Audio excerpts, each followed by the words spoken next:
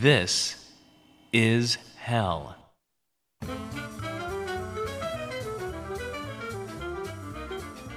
Greetings, This is Hellions. Peace be upon you. This is not Chuck. He's fine, though. He's on vacation. He's getting some much-needed R&R. So I'm your substitute teacher, board operator Dan. We're going to wheel in that huge CRT television and watch a video today. That's right. I did the back-breaking work of combing through the 26 years of archival materials in the This Is Hell vaults, which are safely housed in an undisclosed location 3,000 feet below sea level. My afternoon began pleasantly. The facility's droids took my hat and coat, and I set to work selecting the perfect audio cube to play for you, the This Is Hell faithful. But as the day wore on, my alarm increased. Having become absorbed in the task of finding an arresting interview, I seemed to have lost myself in a Borgesian library of This Is Hell episodes from years long past. Wandering from room to room, my heartbeat quickened. The hum of the bunker's generator filled my ears, and ghosts grinned maliciously at the periphery of my vision. And it was only then, in the grip of panic and oxygen psychosis, that I stumbled upon an audio cube more perfect than any other I had encountered that day. It contained a 2005 interview Chuck conducted with the legendary late investigative journalist Robert Fisk. And that is precisely what I'm going to play for you all this morning, you lucky turnips. Robert Fisk was a famous Middle East correspondent. He broke the story of the Sabra and Shatila massacre in Lebanon and interviewed Osama bin Laden on 3 separate occasions. In 2019, I watched a documentary about Robert's 40 years of reporting entitled This Is Not a Movie, Robert Fisk and the Politics of Truth. I can recommend, without reservation, that you place a hold on the DVD copy of this tribute to Mr. Fisk's long career. It depicts the journalist risking life and limb to chase down first-hand information for important stories, while other journalists reported from hotel rooms. Chuck spoke with Robert Fisk. As the Iraq War was devolving predictably into a quagmire, Robert had, at that time, just published a book, The Great War for Civilization, The Conquest of the Middle East, which chronicles the history of Western imperialism in that region in the 20th century. The Chicago Public Library has that as well, 9 copies, 7 of which are currently available. But I recommend you bring a backpack when you go to pick it up because it's a bit of a doorstop at 1,100 pages. This interview is only 40 minutes long, so when it's finished, we'll continue the theme of super famous Middle East correspondents and investigative reporters with both Irish and British citizenship reporting on American foreign policy disasters, and play an interview with Patrick Cockburn from 2015, a time in which ISIS was rampaging throughout the region. But let's see how that sorry state of affairs all got started by going to this 2005 interview Chuck conducted with Robert Fisk. We turn to that interview presently. On the line with us right now is Robert Fisk. Robert is the author of the new book, The Great War for Civilization, The Conquest of the Middle East. Robert is the Middle East correspondent for The Independent, and he is going to be here at Northwestern University on Monday at 7:30 p.m. at Kuhn Forum in Kellogg Hall at 2001 Sheridan Road up here in Evanston. Robert, thank you very much for being on our show this morning. You're welcome. We were actually just having a discussion whether you were actually on the show before or not, because this is what I remember, and I just want to see if I have this accurately. I remember that you and I were talking in email at one point, I believe it was, and we were going to have you on the show right around the time when you were attacked by an angry mob of people in Afghanistan, and I believe that in that attack you lost your cell phone, and that was the number that I had, and I kept calling that cell phone number, and every so often somebody would pick up and hang it up, and so I think that I was calling one of the people who assaulted you. I think you're mistaken because, number one, I don't use email, and number two, the cell phone I did not lose. Oh, okay. It was my contacts book I lost during that attack. Oddly enough, the cell phone, the passport, and the money were left intact. You know, I remember because the emails that it was between somebody at the Independent. Well, there you go. That's then. right. There you Exactly. So I thought for some reason that that there was some communication there. One of the things that I was just talking about was breaking news story this morning. The time date stamp that I have here is 5:17 a.m. Eastern Time, talking about the first busload of Palestinians passing through a newly opened terminal on the Gaza-Egypt frontier this morning at Rafah on the Gaza Strip. They quote a gentleman by the name of Ali Kaman, 60, told Reuters just before the first bus pulled up to the crossing. He said, "Today is a day of happiness for every Palestinian. The suffering is coming to an end." And I want to tell you a little story in a couple minutes, but I had the great, fortunate opportunity to interview kids who lived in the Dheisheh refugee camp, right, in the occupied territories. And when I asked these kids, ranging from 8 to 12, 13 years old, I asked them what they thought about what was happening in Gaza. They said it's all a scam, it's all a trick, this means absolutely nothing. So which is it? Is it these kids' perspectives that this means nothing, or is it, as this gentleman is quoted here saying, a day of happiness for every Palestinian because the suffering is coming to an end? Well, the 60-year-old is a vox pop for Reuters, and I'm sure it means it for him. Equally, I don't think a 13-year-old is going to be able to do a full political analysis of the Israeli-Palestinian dispute. If that seems a bit patronizing, I'm sorry. I think the issue is this. Gaza is a dustbin. It's a dustbin for the Palestinians, and it became a dustbin, and a hopeless expensive one, for the Israelis. And by withdrawing a mere 8,000 settlers, and we're talking of 250,000 in other terms, from Gaza, it was a relief to the Israeli army. It was a relief to the government. It was a relief to the Ministry of Finance in Israel. It was probably also in a way of showing the world that Israel could make withdrawals without making any significant withdrawals on the West Bank, which is where it really matters. If there's going to be a Palestinian state, or a viable Palestinian state, as our own dear Prime Minister, Mr. Blair, keeps telling us in Britain, then the West Bank has got to have some form of territorial continuity, which it doesn't have, with the massive and in many cases increasing size of Jewish settlements for Jews and Jews only on Arab land, the vast settlements like Ma'ale Adumim, which in fact President George W. Bush has already in effect said are going to stay there whatever happens, and the large number of settler roads which cut the slice up like a banana the 22% of Palestine that's left, minus the 16.2% of the 22% that's gone with the building of the wall, the anti-suicide bomber wall, and it is a wall, not a fence, outside Jerusalem. So in effect, I think that whatever happens in Gaza is going to have minimal effect on whether or not the Palestinians are going to have a state on the West Bank, and at the moment it doesn't look as if they're going to. In this conversation that I was having with these kids from the refugee camp, a conversation that I had set up through a wonderful woman named Barbara Lubin from the Middle East Children's Alliance. Yes, I know her, yeah. Yeah, incredible woman, and I really appreciate this opportunity to actually talk to these kids about it, because it's interesting to hear a kid's perspective. But one of the things that I was really struck by in hearing these children's perspectives, and I know that you were just saying that you don't think they can get a full analysis, but at the same time... Well, they're getting it from their parents, what they're telling you, obviously, and their parents' views matter a lot.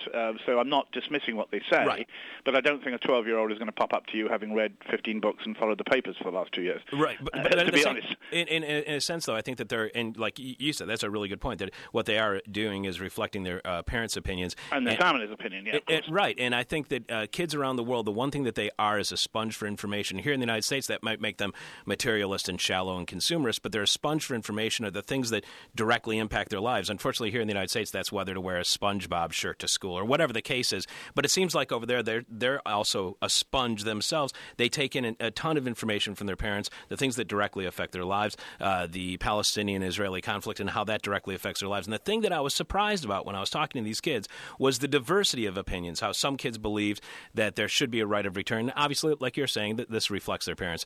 How some kids believed that the importance was a state, how some kids wanted to have reconciliation, how other kids wanted to have the number of Israelis drop down to the number of Israelis that were there in 1948 before the beginning of the Israeli state. But in this, while I was talking to these kids, it made me realize that, I knew this already, but I think that Americans have this impression of people in the Middle East that they are single-minded. Whether they're Israelis, if they're Israelis, they're all anti-Arab and they want to fight Palestinians. If they're Palestinians, they all want to see the end of the Jewish state. If they're Iranians, they have another impression that every group of people are single-minded. That's the impression I think that Americans get through the media here in the United States. How would you describe, being somebody who has been in the Middle East, how would you describe the complexity and the awareness that people in the Middle East have of their own situation? Because I think there's this really condescending view here in the United States that they don't know what to do with their future, and we know how to help them towards democracy.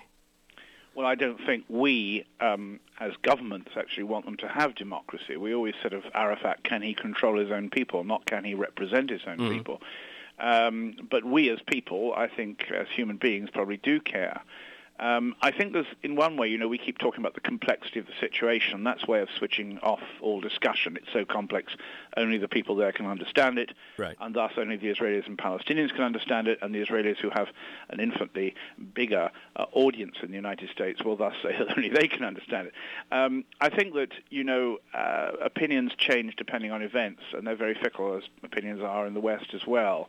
At the time of Oslo, there was a great deal of hope founded, I think, on sand, because if you actually read the Oslo Agreement, the postponing of the final status talks of all the most important issues, right of return, Jerusalem settlements, and so on, it was never going to work. It was going to be subject to constant delays in withdrawal timetables, which it was on every withdrawal, and would eventually fail because at final status talks, Arafat will be presented with very little of what he could have, of what he wanted. In other words, about 68% of the Palestinian West Bank, as opposed to the 94% which the Israelis claim they were offering, and so it foundered. And I think you see that those people who supported, at the time of the Oslo Agreement back in 93, the idea that there would be two states living side by side in happiness and security together, many of those people have reverted through frustration and anger, either on the Israeli side to saying, well, let them fester in the West Bank under occupation if that's what they want, or on the Palestinian side, will not settle for anything less than mandate Palestine. In other words, all of Palestine before the State of Israel existed.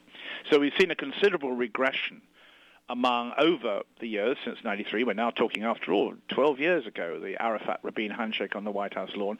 We've seen a considerable regression of popular opinion on both sides back towards original beliefs that existed prior to Oslo, in the days when Arafat was a super terrorist before he became a super statesman. Later on, of course, he became a super terrorist again because we were able to use this magical wheel of fortune on most Middle East leaders. I think today, if in fact we really could go back to the foundation of all the peace agreements, or what was meant to be the foundation, which was UN Security Council Resolution 242, withdrawal of Israeli forces from territory occupied in the 1967 war in return for the security of all states in the area, including, of course, Israel, and the insistence in the same UN Resolution 242 that it is illegal to acquire land through war. In other words, the Israelis can't turn around and say, well, we'll give some of the territory back, but not all of it, which in effect is what has happened. Equally, it does require the Palestinians to accept the State of Israel, all of them, not just those bits that sign agreements and sign treaties. So, if we can move back towards 242, which we don't seem to be doing, maybe there's a hope. But in itself, Gaza doesn't really amount to much of a hill of beans when it comes to state creation. It does obviously give enormous relief, the withdrawal of the Israeli settlements, and most of all, I think, this opening into Egypt. It gives the Palestinians of the Gaza Strip a continuity with the rest of the Arab world that they've been cut off from since 1967, and that is undoubtedly of great importance. We're speaking with Robert Fisk. Robert's going to be here at Northwestern University's campus in Evanston on Monday at 7:30 p.m. in Northwestern University's O.L. Kuhn Forum. That's in the Kellogg School at 2001 Sheridan Road. You've condemned what you call hotel journalism. When we've spoken with another unembedded journalist like yourself, Dar Jamal, on reporting in Iraq, he has said that he understands. I don't think he means that he condones, but he understands why journalists stay behind barricaded walls or in secure military approach. So do I. I agree. I agree too. Now, my concern is not that journalists stand behind or work behind barricaded walls. I don't even object particularly if the New York Times does what it does and lives behind a steel and concrete stockade on the side of the Tigris River with 4 watchtowers and armed Iraqis with New York Times T-shirts, which is also the case. No, let's not be romantic about the insurgency or the death squads of Baghdad, or indeed the suicide bombers who have twice now tried to kill journalists, first at the Palestine Hotel and then at the Hamra Hotel in the Karada district of Baghdad. What I object to is the journalists who work from their hotel rooms and don't leave their hotels, and use their mobile phones to call the American embassy, the British embassy, or Iraqi officials in the so-called Green Zone, the former presidential palace area of Saddam, which is now a barricaded fortress beside the River Tigris. But don't tell their readers, their viewers, and their listeners that they are not leaving their hotel room, thus giving the impression when they report that, for example, Americans kill 8 insurgents in North Baghdad, that they've been able to go out in Baghdad as a street reporter and check the story out and see if it's actually correct or whether any civilians died as well, which almost invariably does happen when operations of this kind take place. So by not saying or not talking about the restrictions on their own movements, they give the impression of giving credibility to the authorities, which the authorities don't necessarily deserve, and which the journalists have a duty which they can't carry out to check up on. And it's this silence that I object to. I mean, when Saddam was in power, very often, and sometimes unnecessarily because it wasn't actually the case, television and radio stations would say, this report by our correspondent in Baghdad is being monitored by the Iraqi authorities. I got sick and tired during the war of telling radio stations it wasn't. I was on my mobile phone and no one was listening to it. But nonetheless, there was a health warning. But now, when the restrictions on journalists are even greater, there is no health warning. And we're left with the idea, if we don't know much about the reporting area or much about Iraq, that the journalist reporting with a Baghdad dateline is free to move around when in fact he's not. That's my objection. Not because people like Patrick Cockburn of The Independent and the Financial Times, and until he was kidnapped recently and mercifully released shortly afterwards, The Guardian, and to some extent myself as well, do still move around in Baghdad. I mean, we put a Baghdad dateline on, but at least we go out. But I don't object to the hotel journalists. What I do object to is that they don't tell us that they're only working out of their hotel room, because frankly, if you're going to use a mobile phone from a Baghdad hotel room to call the British or American embassies in Baghdad, you might as well call from Chicago on a mobile phone and talk to the British and American embassies, and you're not going to learn any more or any less, are you? Right. You know, one of the things that when I was talking with Dar Jamal, he said that the reason that he's able to get around and move around within country in Iraq is because he is of Arab descent and he has an Arabic appearance. Though a lot of journalists on the major news agencies, for example, are now employing their Arab staffs from, say, Egypt and Lebanon to do the footwork for them. Certainly, I mean, I travel with 2 Iraqi friends, but I go with them. Right. They're in danger anyway if they work for our newspaper, simply because they're working for a Western news organization, which is seen by the insurgents, unfortunately, as part of the occupying apparatus, the occupying power. So, you know, there is, to some extent, an ability to use Iraqi journalists, in many cases journalists who worked under the previous regime, but you know you can't therefore assume that everyone who worked under the Ba'ath Party is dishonest. But this does place a heavy burden of responsibility on journalists in Iraq who in many cases don't have the training and background that we have, and who in many cases don't get the byline. The byline goes to the Westerner sitting in his hotel room, whereas at the bottom of the story in italics it says work or additional reporting on this story was also done by, you know, Mohammed whoever. Right. And in this sense, there's a kind of downgrading of the enormous and in many cases extremely courageous work of Iraqis who go out to do the reporting for the Western newspapers and news agencies. But unlike Dar, you're white, though you speak Arabic, and you do get around. You were saying that you go out, and I mean, you've said recently that it's becoming more and more dangerous, and you don't know how long you can continue doing this.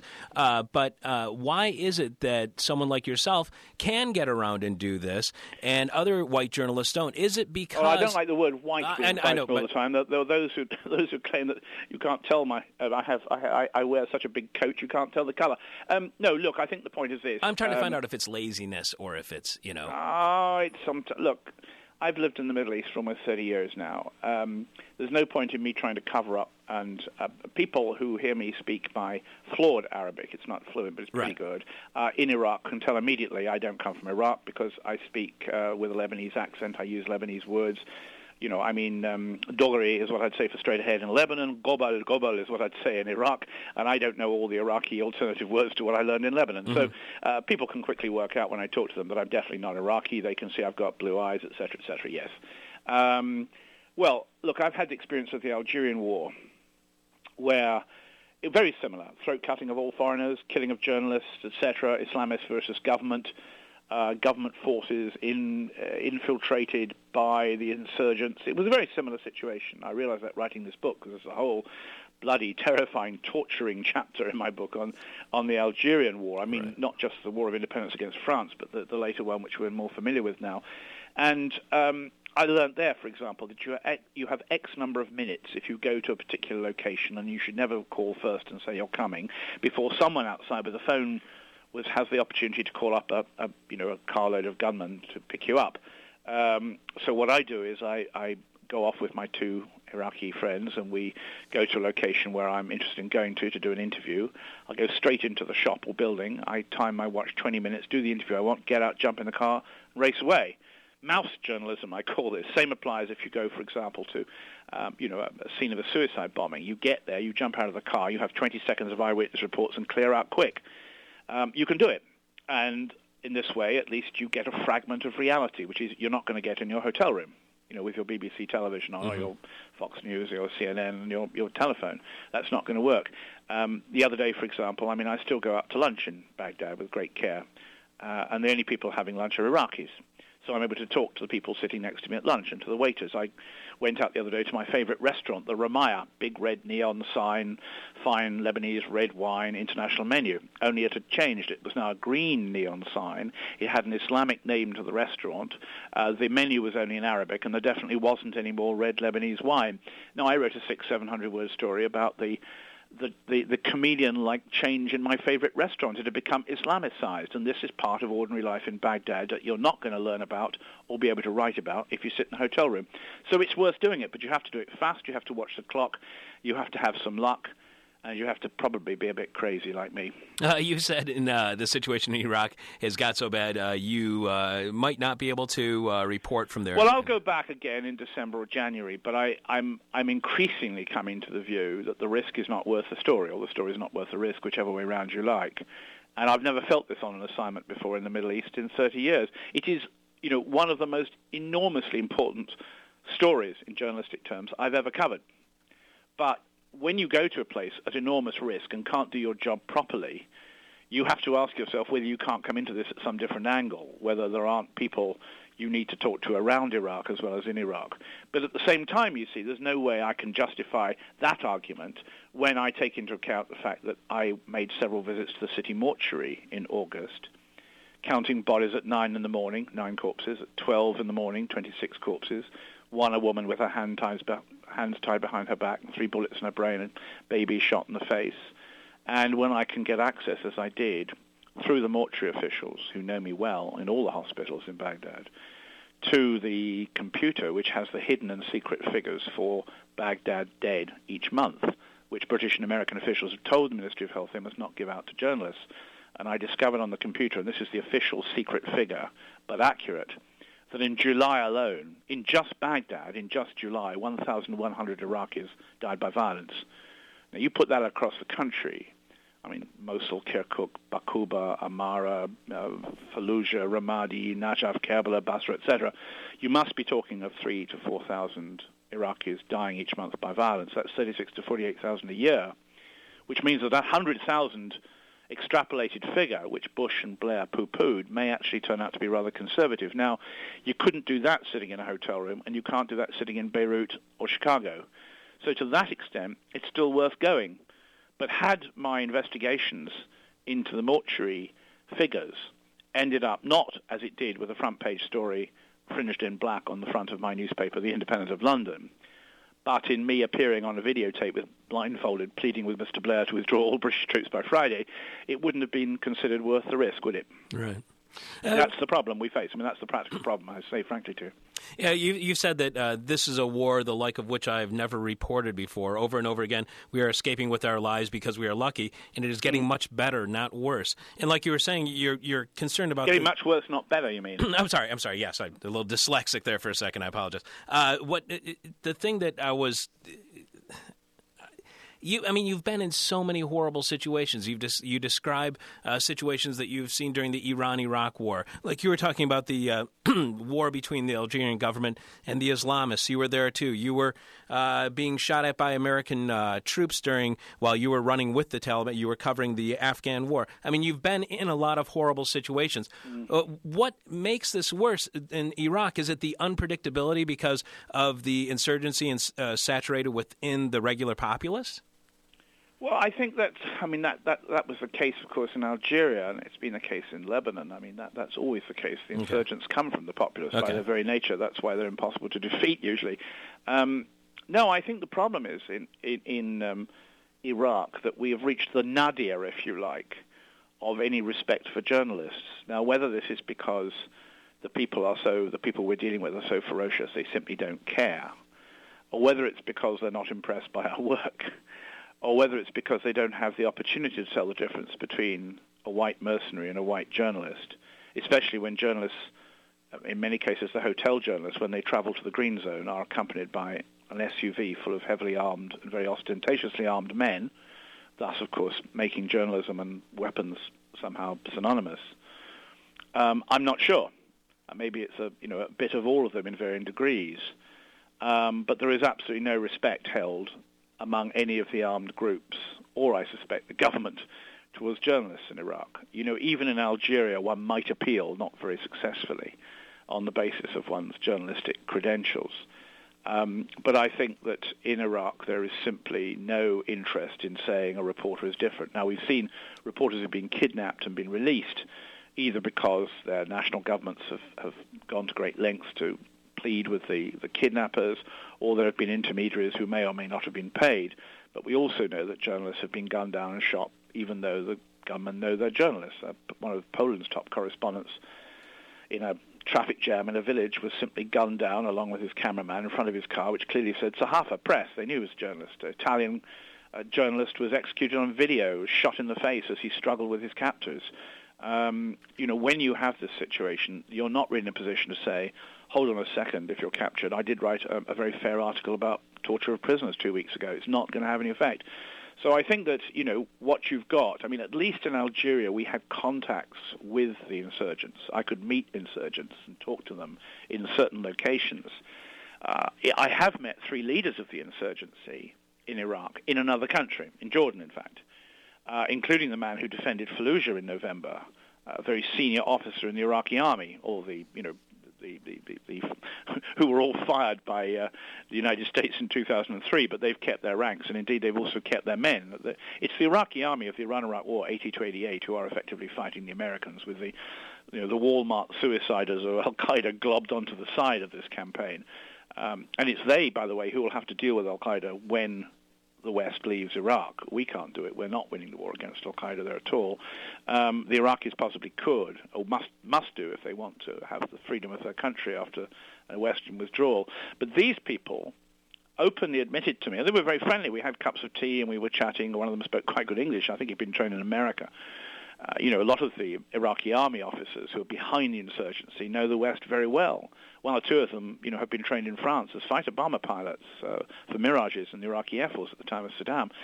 They were quite frank that they've taken the decision that civilians will die, that if they have to attack mercenaries in a hotel where journalists are staying, the journalists may well die as well. That is of no great interest. Their view is that we keep talking about our bombing raids in which we weep crocodile tears over collateral damage, as we obscenely call it, i.e. civilians we know will die, but who are bound to die because we're trying to kill other people. And they say, well, we do the same. We know we're going to kill women and children when we make attacks on police stations, but the attacks are on the police stations, and we take the same view as your armies do. Now, you can argue backwards and forwards that, these are wicked, evil people, and we're not the same as them, and so on and so forth. But that is what they say. And clearly a decision has been taken by various elements of the insurgency that they're not particularly concerned when a suicide bomber is sent off against a military base, whether he kills innocent people or not. And I know Iraqis who've been killed by suicide bombers. I know Iraqis who've just escaped but whose friends have been killed by suicide bombers. And it continues. There has been no let-up.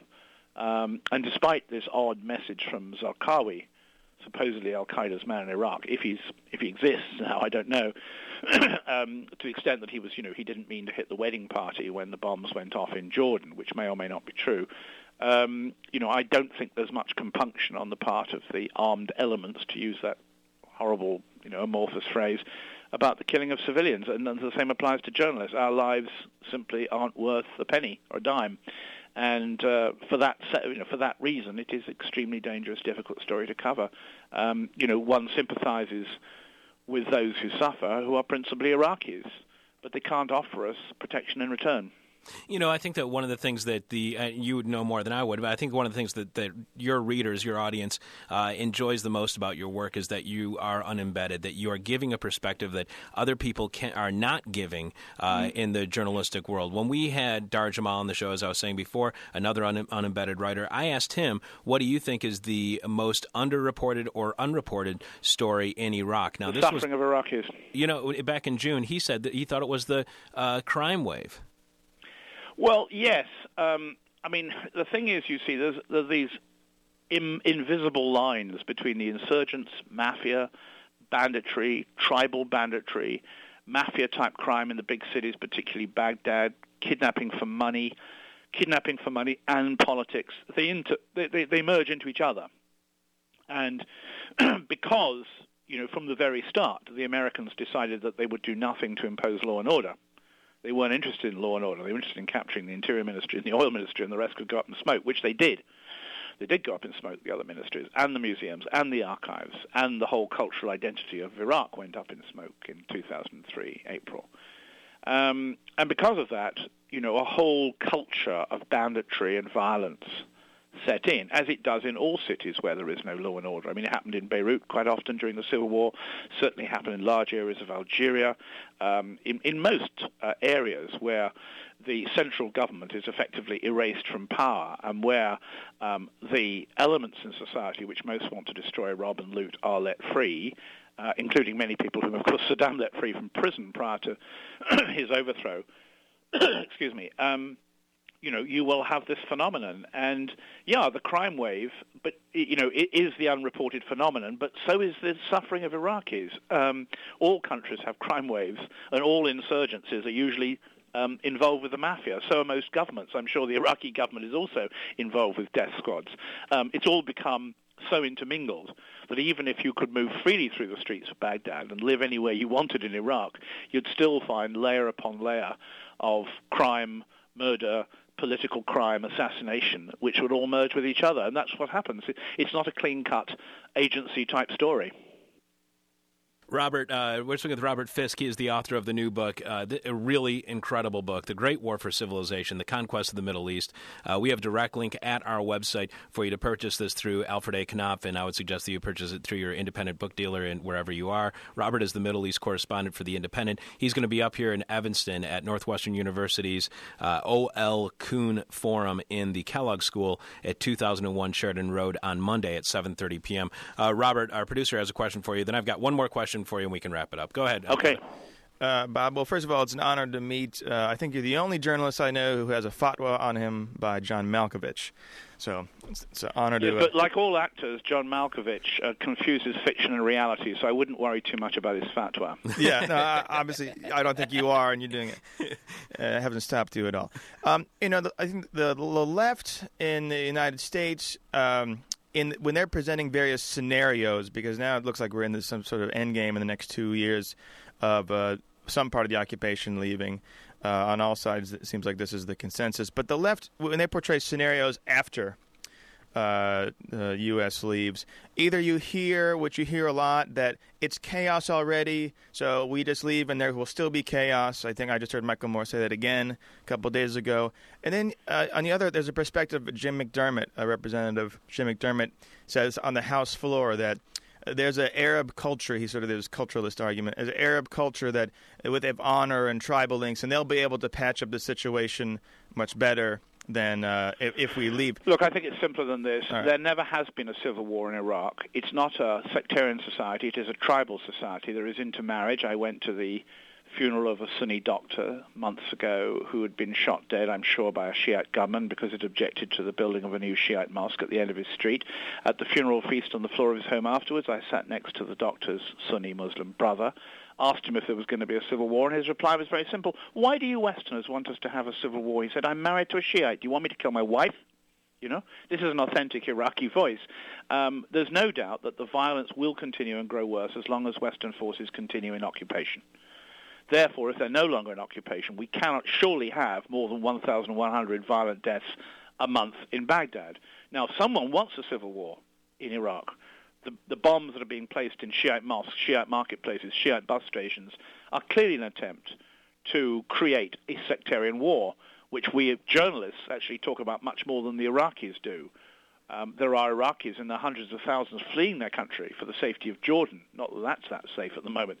There are Shiites and Sunnis moving out of their homes to safer areas, which is a sure sign of an incipient civil conflict. But I still believe that Iraqis, it's a Muslim land. The Kurds will be very worried when the Americans leave because they'll be frightened, probably with good reason, that the Turkish army will come back to rule them in the north of Iraq. But I don't think that we're going to see Sunnis and Shiites killing each other in Iraq in the aftermath of a withdrawal. I think we will see some kind of coalition of Iranian elements within the present government, association of ulama, the various Muslim religious leaders who have an institution which they talk to each other in Baghdad, and leaders of the Iraqi insurgency come together. They will have to deal with the al-Qaeda elements, which we've already seen in action, in most bloody and suicidal action in the various cities of Iraq. Robert, one last question for you. Yeah. We've been speaking with Robert Fisk, author of the just released The Great War for Civilization, The Conquest of the Middle East. Robert is the Middle East correspondent for The Independent, and again, he will be here in Evanston at Northwestern University's Kuhn Forum in the Kellogg School at 2001 Sheridan Road on Monday at 7:30 p.m. At one point in your book, and I don't have the part open to me right now, but there's a discussion of what you believe a journalist's role is. I believe you say that it's something about the first witness to history. Yes, I say in this, I have a discussion with Amira Hass, a very fine Israeli journalist who works for Haaretz and who writes more eloquently, frankly, and more bravely than any Western journalist about the Middle East. Right.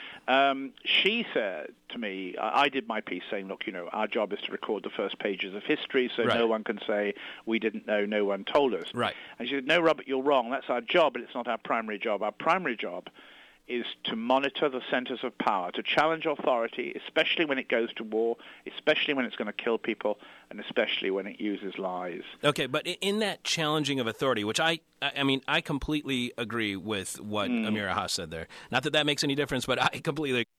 But in a review of your book that appeared in The Economist, and it was not a very glowing review, it said, it said some really great things about your book, but then it also had... Among the things it said good about my book, it praised my description of Israeli forces entering Beirut in 82, which was very flattering, except that the description referred to was from actually a book I wrote 15 years ago called Pity the Nation. Right. It's always good to find that reviewers remember the previous book they've reviewed, even if they haven't properly reviewed the new one.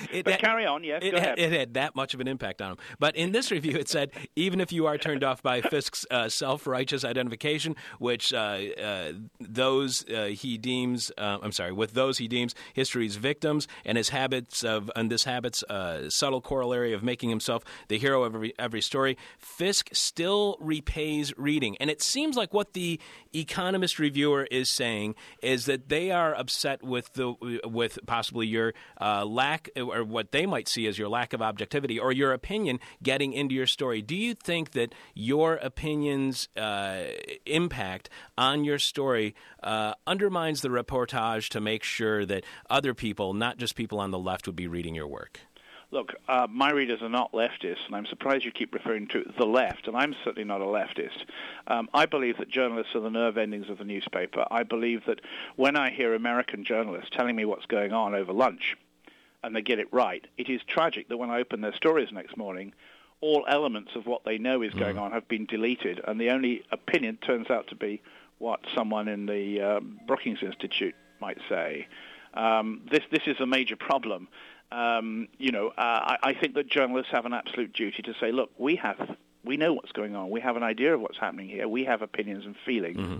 This is it. Once we start deleting what the other people say, once we start saying, oh, we're not going to give any idea of why people are opposing X or Y or Z, then, of course, we're hopeless in our job and we can't carry on. I'm not going to risk my life to write that kind of journalism. But it's time that we journalists were allowed to say, look, an injustice is going on here, and here are the victims, and we've got to interview them. If we're entering a concentration camp in Nazi Germany as a journalist at the end of World War II, we don't give equal time to the SS spokesman. And I think we need to apply certain moral standards to our work over and above acting like an agency journalist and trotting out all sides to an argument and coming out with a glib comment at the end. That may be what The Economist would like, but I find The Economist as a news magazine as dull as ditch water. And ask your readers or your listeners what they think of it. Right. Well, Robert, it's really an honor to have you on the show this morning, and I hope that tons of people from our audience come and see you this Monday. This is an amazing book, and I know that you don't give very many interviews, but I might be bothering you in the very near future to have you back on to discuss more about this book. This really is an amazing work. Thank you very much, Robert, and have a great weekend. Cheerio, bye-bye. Thank you. This is Hell. Boy, he got off that phone fast, didn't he? Holy cow. Unhappy about that last question, I think.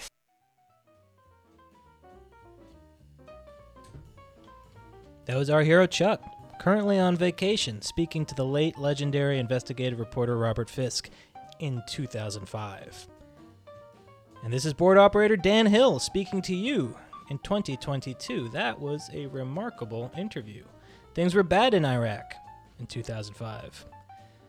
But as our next interview demonstrates, they would not get any better in the subsequent decade. A bloody war of unprovoked American military aggression in Iraq destabilized the region and provided an incubator for insurgents. When an Arab Spring-style revolt devolved into a civil war in Syria, many of these insurgents formed the base of ISIS, which began a military campaign during the Syrian civil war, which resulted in the capture of territory by the end of 2015 that contained an estimated 8 to 12 million people and stretched from western Iraq to eastern Syria. Chuck spoke with investigative journalist Patrick Coburn in March of that year. Patrick had been doing on-the-ground reporting in the region at that time and speaks to Chuck about the complicated political situation. So let's go to that interview presently.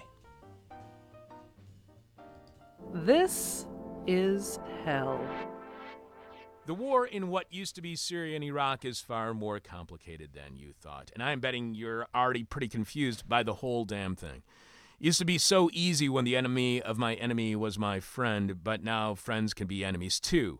Welcome to the new world since the Islamic State arrived, and here to tell us about it, Patrick Coburn is correspondent for the Independent newspaper in the UK and author of the new book, The Rise of the Islamic State, ISIS and the New Sunni Revolution. Good morning, Patrick.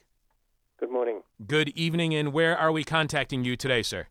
I'm in Canterbury in England. Okay, in Canterbury in England. Patrick was awarded Foreign Commentator of the Year at the 2013 Editorial Intelligence Comment Awards. It's always great to have you on the show, Patrick. This week, ISIS held Tikrit fell to Iraqi troops and militias, or at least that's how it was reported by Reuters. The Telegraph had it as Iraqi and Shiite forces, while prior to Tikrit falling, McClatchy had Iraqi security forces and Iranian-backed Shiite Muslims militias on Tuesday pushed to the outskirts of the encircled city of Tikrit. This is the same Tikrit that fell without a fight on June 11th of last year when the Iraqi military fled. We've touched on this in the past with you, but it's important for our audience and myself to remember because this is key to the way in which the story and history of the Iraq War is being told here in the U.S. Here we're told the Iraqi military simply ran away in the face of ISIS. Why did the Iraqi military flee so quickly when ISIS took Tikrit back in June of 2013? And what did U.S. policy related to the military or its structure have to do with the Iraqi military fleeing?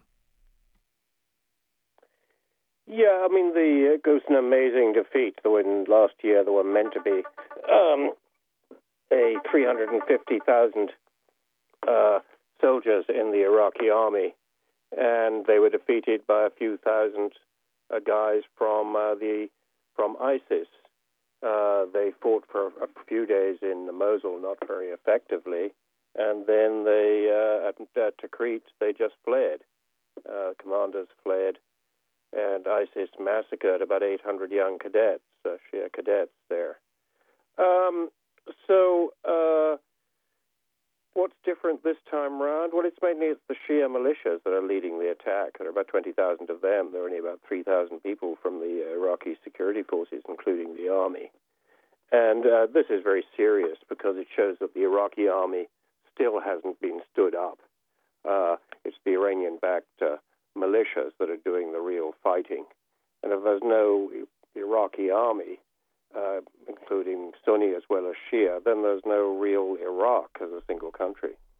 Does the Iraqi army then still have the exact same structural problems, and is the U.S. policy towards the Iraqi military the same way as it was in the past that led to an Iraqi military fleeing when they were faced with ISIS? Well, it's difficult to reform an army where all the officers have bought their jobs. They bought their jobs because you could make money out of them. You want to be a colonel, it cost you about $200,000 in the past. And you'd make money. This is why the army was defeated so fast. By, let's say, you're meant to have 600 men in your battalion, but you really only have 200. But you're getting money to feed 600, to equip 600, to ammunition for 600. But in fact, you're embezzling that. You have to kick back some of that to the other officers and to your general, but you can still make an awful lot of money very fast. There are lots of other ways of making money as well. Checkpoints, any truck that goes past, you charge them a tariff, like a customs barrier. So basically, one Iraqi politician said to me, these officers in the army, they're not soldiers, they're investors, which is why they ran away so fast last year. And it may have changed a little, but not much. So you write that less attention is given as to why the military forces of the Kurdistan Regional Government, that's the KRG, supposedly far tougher and better commanded, fled from the ISIS attack in August even faster than the Iraqi army in June, and this is related to the attack on Mosul. Did this also have to do with some structural problem, or is the Kurdish military flight completely different from the Iraqi military? Well, it was always meant to be. The Kurdistan and the Kurds have always sold themselves as the other Iraq, the Iraq that works, that is efficient. Actually, it's a bit better than Baghdad, but you have to compare it with Baghdad for the Kurds to come out ahead. Compare them with any other part of the world, and it's very corrupt. It's pretty dysfunctional. The Peshmerga were full of people who'd appointed because they were somebody's cousin, or they hadn't been to work for months. They just took their salaries. So they fled very fast. It was a pretty shameful defeat because they didn't tell. I've talked to the villagers in areas that were meant to be guarding these poor Yazidis who ISIS, the Islamic State, regards as pagans whom they can enslave or rape or murder. And the Peshmerga, the Iraqi Kurdish forces, just abandoned them, didn't even tell them that they were leaving their villages. So a lot of them were captured by ISIS when if they'd had a little bit of warning, they could have got away. You make another point that's very misunderstood here in the U.S. Quote, before the self-proclaimed Islamic State, also known as ISIS, captured Tikrit on June 11th of last year, the city had a population of about 260,000, almost all of them Sunni. The offensive to drive out ISIS that is now underway is very much a Shia affair, with 30,000 soldiers, half from the regular army and half Shia militias. Significantly, it is taking place with the support of Iran, and without the backing of U.S. airstrikes. Iran and the U.S. may have a common enemy in ISIS, but in Iraq they are fighting two very different wars. How would you distinguish these two different wars and their goals and aims? Well, it's very simple. That the U.S. is supporting the Kurds with heavy airstrikes in the north. You can hear the aircraft overhead the whole time. And far out in the western province of Anbar, where the Iraqi army is fighting, and there are U.S. advisors. But in the central bits, where some of the most intense fighting is happening, that's Iranian-backed militia who are doing the fighting at Tikrit and elsewhere. The figures have turned out to be slightly different, but it's almost all militia and very few Iraqi soldiers, slightly different from the quote you just gave. And there aren't any American airstrikes there. And that's one of the things that, makes life much easier for the Islamic State, for ISIS, is that you have the Iranians fighting them and you have the Americans fighting them, and you have these militia and the others, but they don't. They're fighting different wars. They're not united, and that's one of the reasons that the Islamic State has, flourished, is that it may have many enemies, but these enemies often hate each other as much, if not more, as they hate ISIS. And there isn't much sign of this changing, despite all these big international conferences that are meant to be combating ISIS. And I think that's something that people don't really understand here in the U.S., so I want to go through this just a little bit more. So what is the war that Turkey is fighting in this region, then? Well, that's a very sort of Turkish war.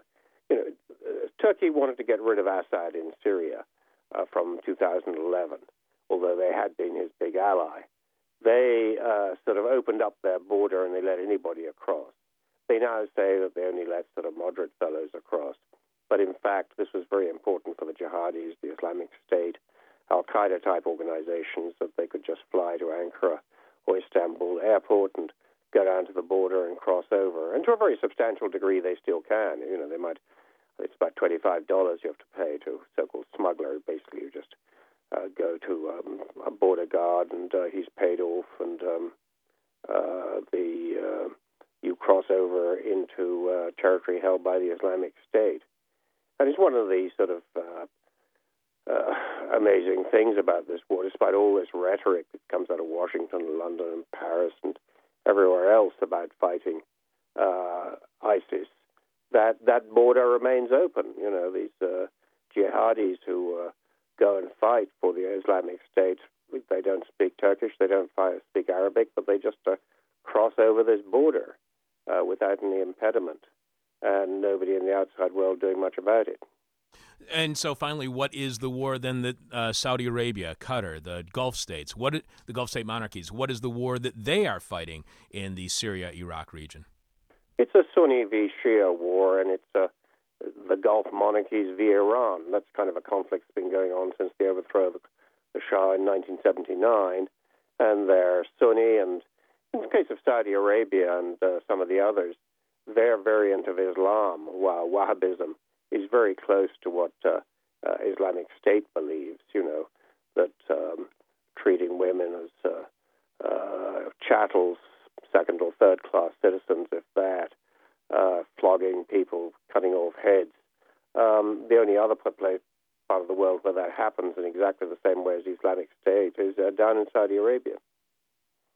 This is just amazing to me that we have a Saudi war, we have a Turkish war, we have an Iraqi war, we have an Iranian war, we have a U.S. war, we have a West war, we have a Kurdish war, all taking place at the same time in the same area with different goals. So it's no wonder that we don't have the simple front page that we would have, say, in 1944 here in the United States, where it has the map with the perfectly drawn line of showing where the front is. It's no wonder that we don't have that, because there's so much complexity and so much complexity when it comes to the war that's being fought there. What should that complexity tell us, in your opinion, about any overall idea of what is happening in what we could call the Middle East? What should this whirlwind of violence and allegiances that overlap like some sort of horrible Venn diagram, what should that tell us, in your opinion, about what is taking place today in the region?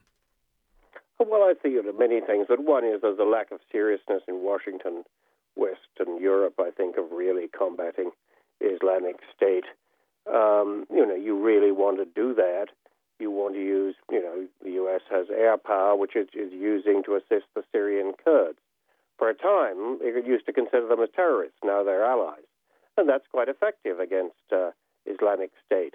When it comes to the Syrian army and Assad, one option would be to use air power in combination with them against Islamic State. But Assad is our enemy, so we can't do that. The same is true of the Shia militias. Now, this isn't underwriting these people, whether it's Shia militias or Assad. These are pretty unpleasant people. But if you decide not to aid them, then that's a big plus for Islamic State. So, you compare it to 1944. At the end of the day, these very different people, whether it's Stalin's Soviet Union or Roosevelt's U.S. or the British Empire, had one object, which was to defeat Hitler and Nazi Germany, and they did it. If they'd all been fighting their different wars, this wouldn't have happened. So that's one of the big differences between then and now. It used to be said with confidence that peace in the Middle East goes through Palestine, goes through the occupied territories.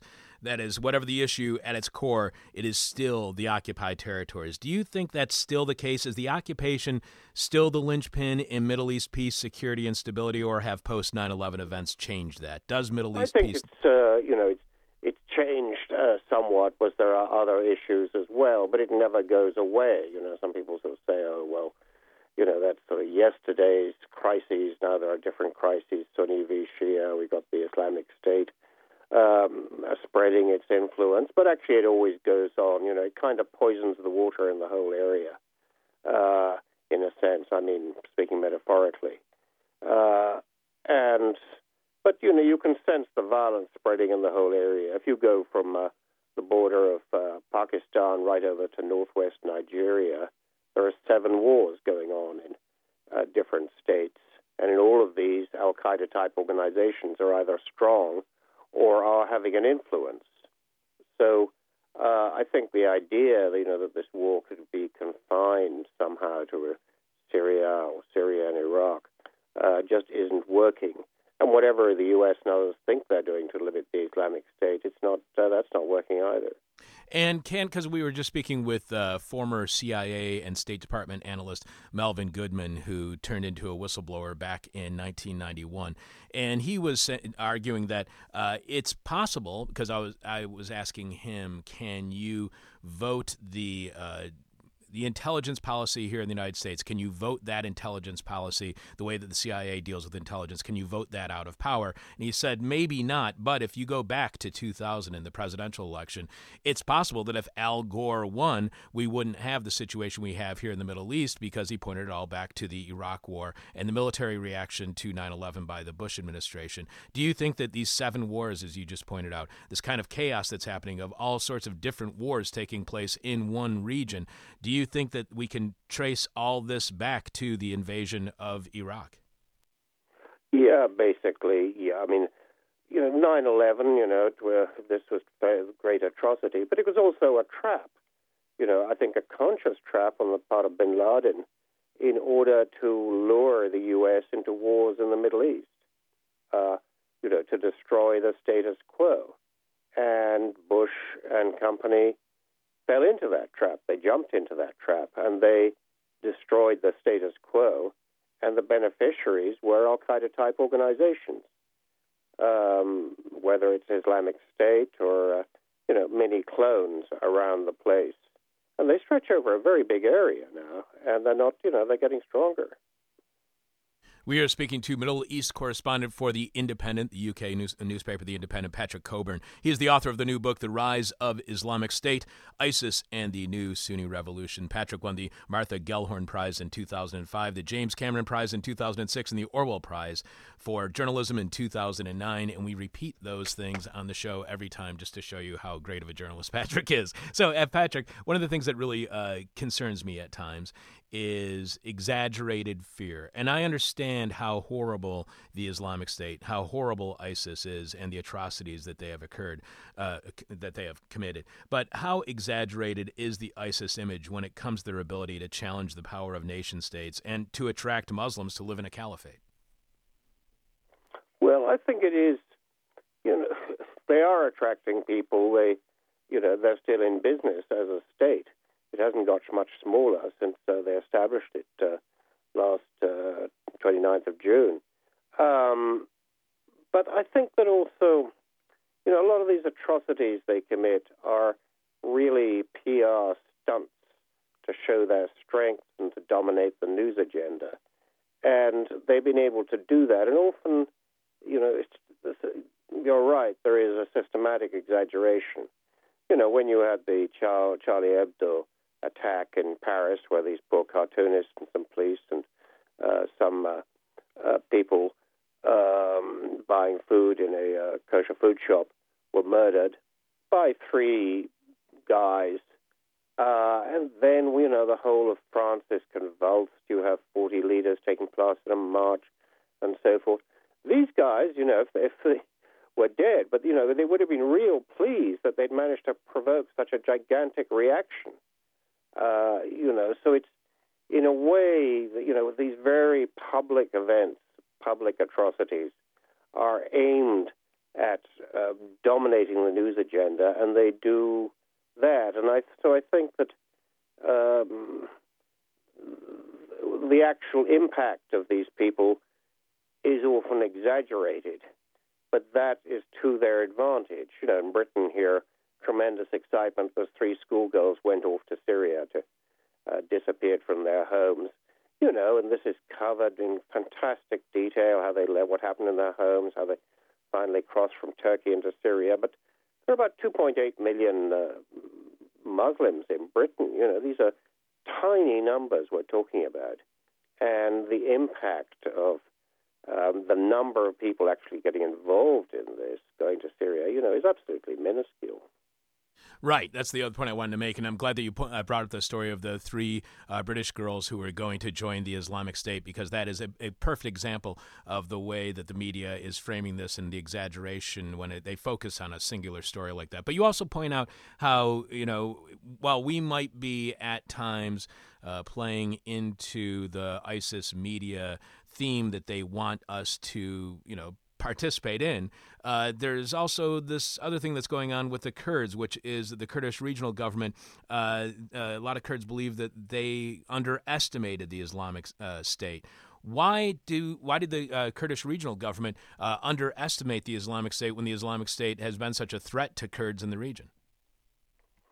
I think they thought this is a kind of Sunni Shia thing and we'll stay on the sidelines. Rather opportunistically, they took over a lot of territory that was disputed between Kurds and Arabs. They exaggerated their own strength. They believed their own propaganda about the Peshmerga being terrific fighters, though they hadn't fought anybody for a long time. So I think they were completely aghast when their fighters ran away. They'd been living up there in the north. They'd discovered oil. They thought they were going to be a new oil state. They'd sort of rather forgotten that they lived on the edge of one of the most violent places on earth. So I think they made a lot of mistakes. And, people say that area, Kurdistan, is so different, but it kind of works in the same way, that most of the population works for the government. The revenue comes from oil. Most of it comes from Baghdad. The places like that tend to be sort of pretty vulnerable. Everybody's got a job because they're somebody's cousin, including the army. So nothing works too well. That's true of Baghdad. It's true of the Kurds. It's true of much of the Middle East. True of much of the world, maybe.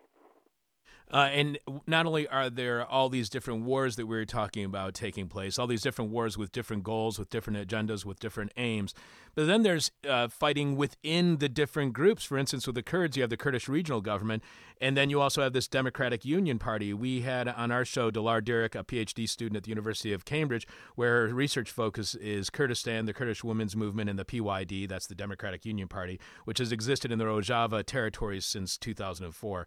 How many battles are actually taking place within the sides themselves? I mean, is it just the Kurds that are having some sort of divisions within their faction, where you have the Kurdish regional government and you have this PYD, the Democratic Union Party, or are other sides actually facing internal problems as well?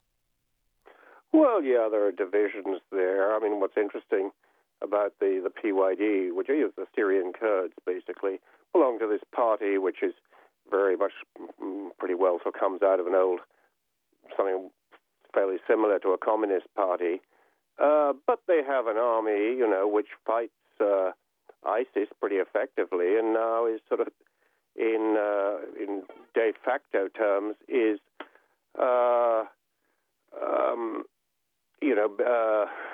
collaborating with the advancing with U.S. airstrikes.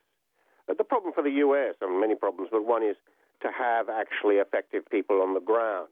And it's all very well going around saying, yeah, the Iraqi government, the new government, they're great guys. But in fact, it's the old kind of very corrupt, incompetent machine. So the U.S. is in this peculiar position of being allied to people who, a few months ago, they were declaring to be terrorists. And so, that's fairly typical of the region. I mean, I think what's striking, about this is so many organizations, the incredible sums of money that were spent on the Iraqi army by Iraq and the U.S., all this training, and all for nothing. But nobody seems to be quite asking the question in the U.S. or elsewhere, what about all this training? Why did these guys all run away? What was all this money spent on? Now the U.S. is training them again, but how does this training differ this time round from the training we had last time round which produced one of the most corrupt and incompetent armies in history. Somehow these questions, I don't think, are being asked about.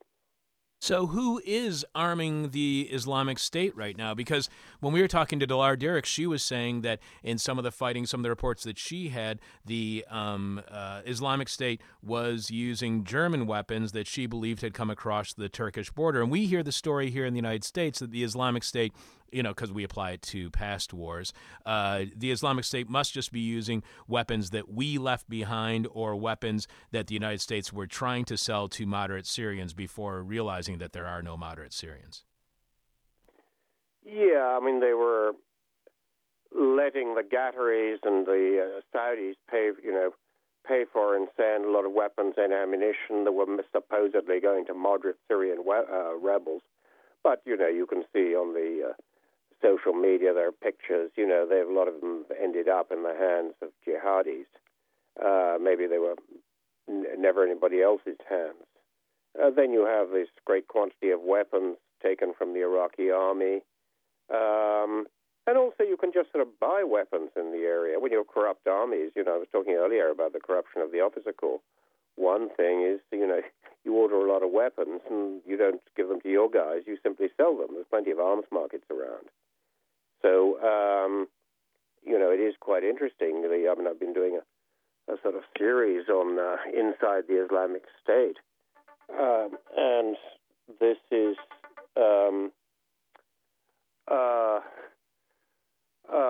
they're raising troops, they're conscripting people within their area. There are about 6 million people in the area ruled by the Islamic State.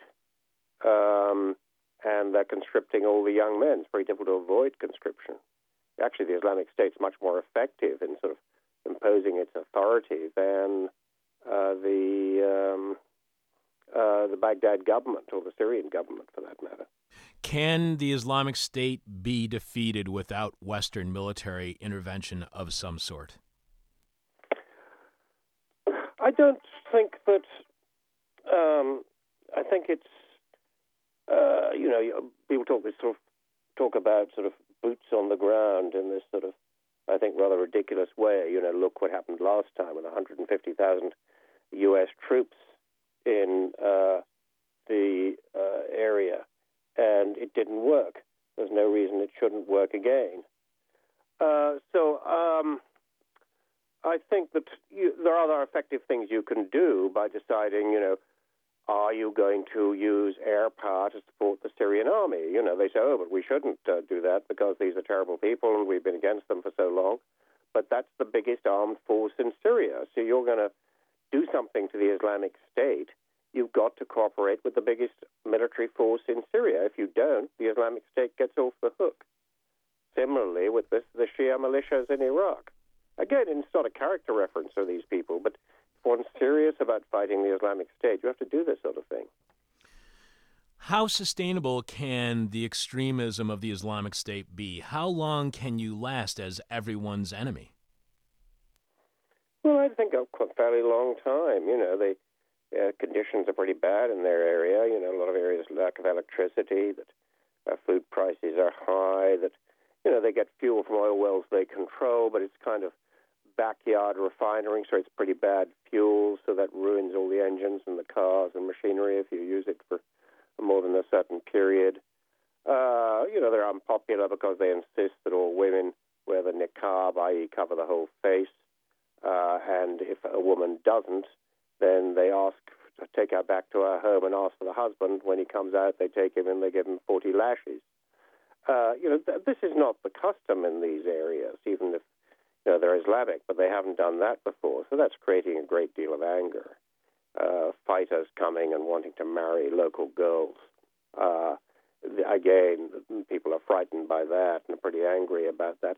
On the other hand, when they think, what's the alternative? Well, it's the Shia taking over or it's somebody else, then they may be even more frightened than that. I mean, if you want somebody living inside the Islamic State, the options open to you are not great. You may not like your present rulers, but you're even more frightened of the alternatives. Could or can you see a political Islamic State that had some of the same evolutionary traits, if you will, of Hamas or Sinn Féin? I don't think So I think that this is more, it's more like a sort of Islamic Khmer Rouge. You know, they kind of relate to everything and everybody through violence. And if things don't work, they get more violent. You know, they were fair when they came into some places. I've been talking to some people from there. When they came into places, this city west of Baghdad, Fallujah, early last year, they captured that. That's 6 months before they captured Mosul. And initially, they're pretty moderate, and people were pretty pleased. They didn't like the Iraqi army at all.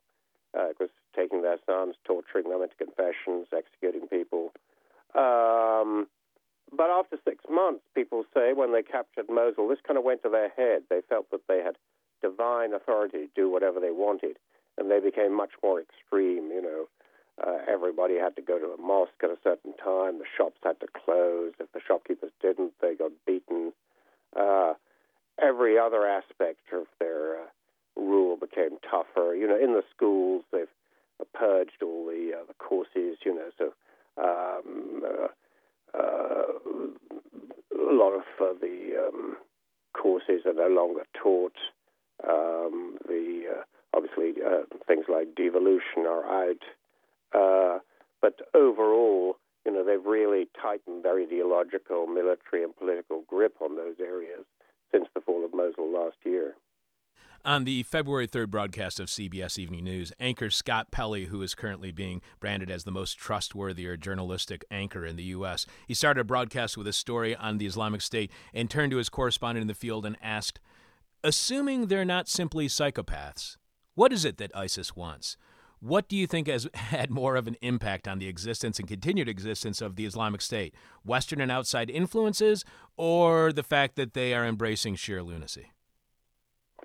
Well, you know, it's partly many reasons. One is, you know, the kind of way the world works in the Middle East. The last 20, 30 years, you have regimes that, you know, even when they were dictatorships, they used to guarantee a job and a little bit of money for people and food rationing. Then, you know, sort of in the 90s, neoliberal economics, they didn't do that anymore. So if you're a sort of young guy in eastern Syria, northern Iraq, you're a Sunni, you know, you don't have any chance of a job, things are pretty hopeless. So there's a great sort of mass of discontent looking for a channel there, looking for an effective channel. And ISIS offers that. One last question for you, Patrick. We have been speaking with Patrick Cockburn. He is the Middle East correspondent for The Independent, newspaper in the UK, and he is author of The Rise of the Islamic State, ISIS, and the New Sunni Revolution. Patrick was awarded Foreign Commentator of the Year at the 2013 Editorial Intelligence Comment Awards. He has written 3 books on Iraq's recent history, including The Occupation, War and Resistance in Iraq, which was a finalist for the National Book Critics Circle Awards. One last question for you, Patrick, and it's the question from hell, the question we hate to ask. You might hate to answer. Our audience is going to hate the response. I just think that this answer is very difficult, no matter how you answer it. What can be done in order to bring about stability, security, safety, and the end of violence in the region that we've been discussing today? When it comes to Iraq, when it comes to Syria, what can be done, if anything, to bring about or at least a step toward peace? Well, a whole number of things, because it's getting so much worse rather than better. You know, the violence is sort of spreading like a sort of volcanic eruption across the region, not just the Middle East, but into North Africa and into South Asia. And, you know, we've particularly seen that in the last year. As I was saying earlier, you really want to combat Islamic State. You have to team up with its opponents who share a front line with the Islamic State. You may not like them, like Assad, but you have to do that. Now, you can decide not to. You can decide, we really hate Assad, we're not going to use our air power in combination with him, but you have to accept that's a big plus for Islamic State, because the Syrian army is getting weaker and they're getting stronger in Syria. In Iraq, you know, if you have bad relations with Iran, then you can't really support the main military force fighting Islamic State. Now, these aren't easy questions to resolve, and I see exactly why people have reservations about this. But if you want to destroy Islamic State, this is what you have to do, and they're not doing it. You know, there are other questions, obviously, Israel, Palestine, that never goes away, that destabilizes things. But at the moment, we're talking about the sort of the main eruption in the Middle East. Do you think Islamic State, which is destabilizing everything?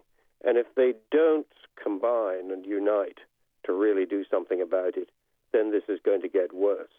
You can see how, look at Libya.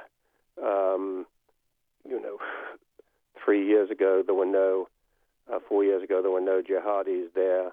Now the Islamic State has got a foothold.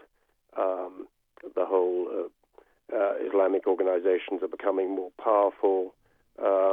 This is happening throughout North Africa, the Middle East. They're beginning to penetrate Afghanistan as well. So, but I don't, at the moment, that just isn't happening in that way. What impact, if any, do you think an Iranian nuclear deal would have on what is taking place when it comes to the Islamic State? Well, it would have a positive deal, but in that then you would have relations with the other power which is capable of fighting Islamic State or supporting those who fight Islamic State. That could put a lot more pressure on them.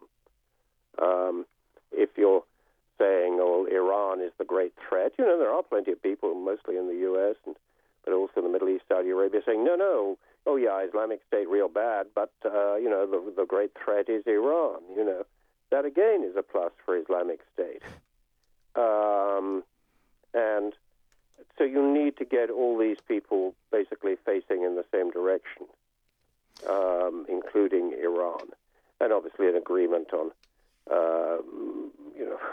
the Iranian nuclear program and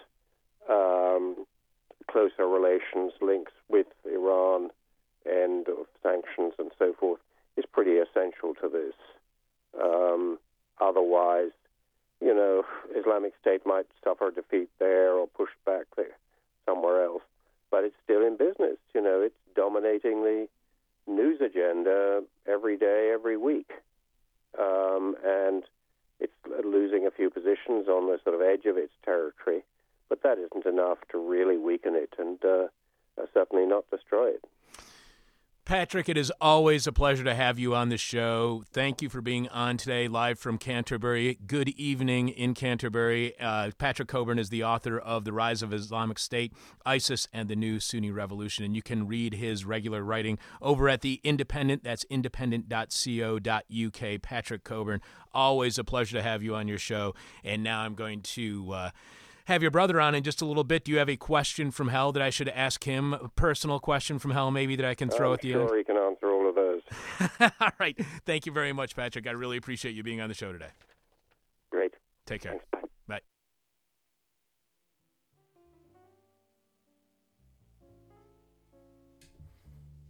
All right, there you have it. That was Chuck speaking with legendary journalist Patrick Cockburn about ISIS in 2015. A good compliment to our earlier interview where Chuck spoke to Robert Fisk in 2005. This voice is Dan Hills speaking to you in 2022. And that about wraps things up. I'm glad you were able to join me this morning. Chuck's on vacation. He's fine. He's the picture of health. He's simply recreating. So we're playing some classic interviews this week and next. If you appreciate the work that Chuck's been doing for the past 26 years, I think it'd be a great idea to head on over to Patreon. Type in "This Is Hell," get signed up. $4 a month gets you access to a special Patreon-only show, which airs weekly. So for a measly $4, you get 4 all-new monologues from Chuck, as well as handpicked interviewed from This Is Hell's storied 26-year past. Before I was ever a board operator, I subscribed to this Patreon, and let me tell you, I never regretted it for even a fraction of a second. Chuck's monologues on the Patreon always offer a fascinating glimpse into how the show is made and the lessons Chuck has drawn from recent guests. And the $4 a month, which secures access to these, is a paltry sum, especially in light of the fact that I recently paid $10 for a hot dog and a Sprite. On that inflationary note, I'll bid you a fond adieu. I'll be in here tomorrow doing this all over again. Until then. My demon is on my butt. My demon talks to me in profanity like a sailor. And my demon tries to knock me down. And my demon tries to put me on a hell ride. Thank you for listening to This Is Hell. For more Interview Hell, and to support the show, visit thisishell.com.